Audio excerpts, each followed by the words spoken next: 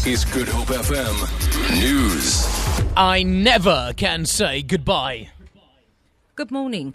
The resumption of the ANC NEC Tony Yengeni's drunk driving trial in Cape Town has been delayed after lawyers asked for an alternate court.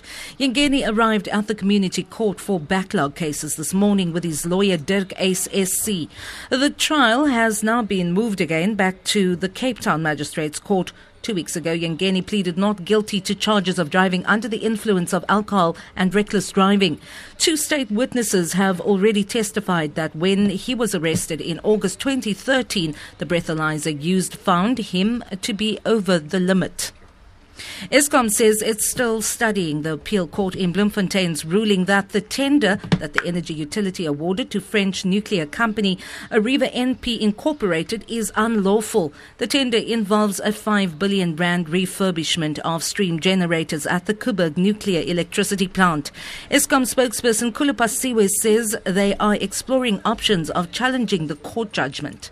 Our legal team is currently going through the document, the court ruling, and once they are done with it, then they will be able to give us some information as to what the basis of us challenging this is. One of the options that we are currently considering is to take this matter to the Constitutional Court. According to Westinghouse, we did not inform them in advance that we needed an original equipment manufacturer. The Koeberg power station was built by Arriva over 30 years ago. Now we need to replace some of the steam generators there. But they're saying this was not communicated to them, and therefore they feel that we start the process afresh.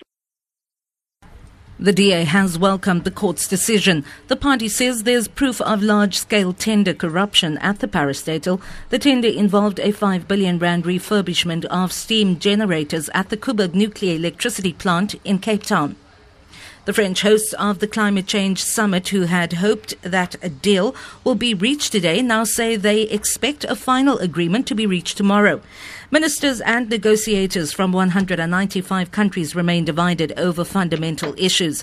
They include the debate over which countries are expected to fork out the hundreds of billions of dollars required to assist developing countries shift from fossil fuels to lower carbon energy sources. The BBC's Roger Harabin reports from Paris.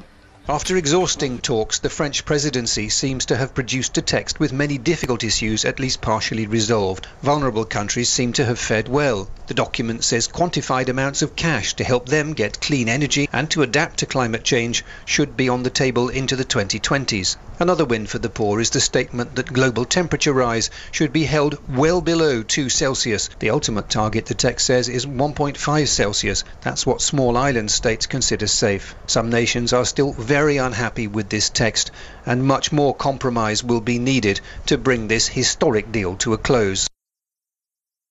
FM News, I'm Vanya Klucher-Collison.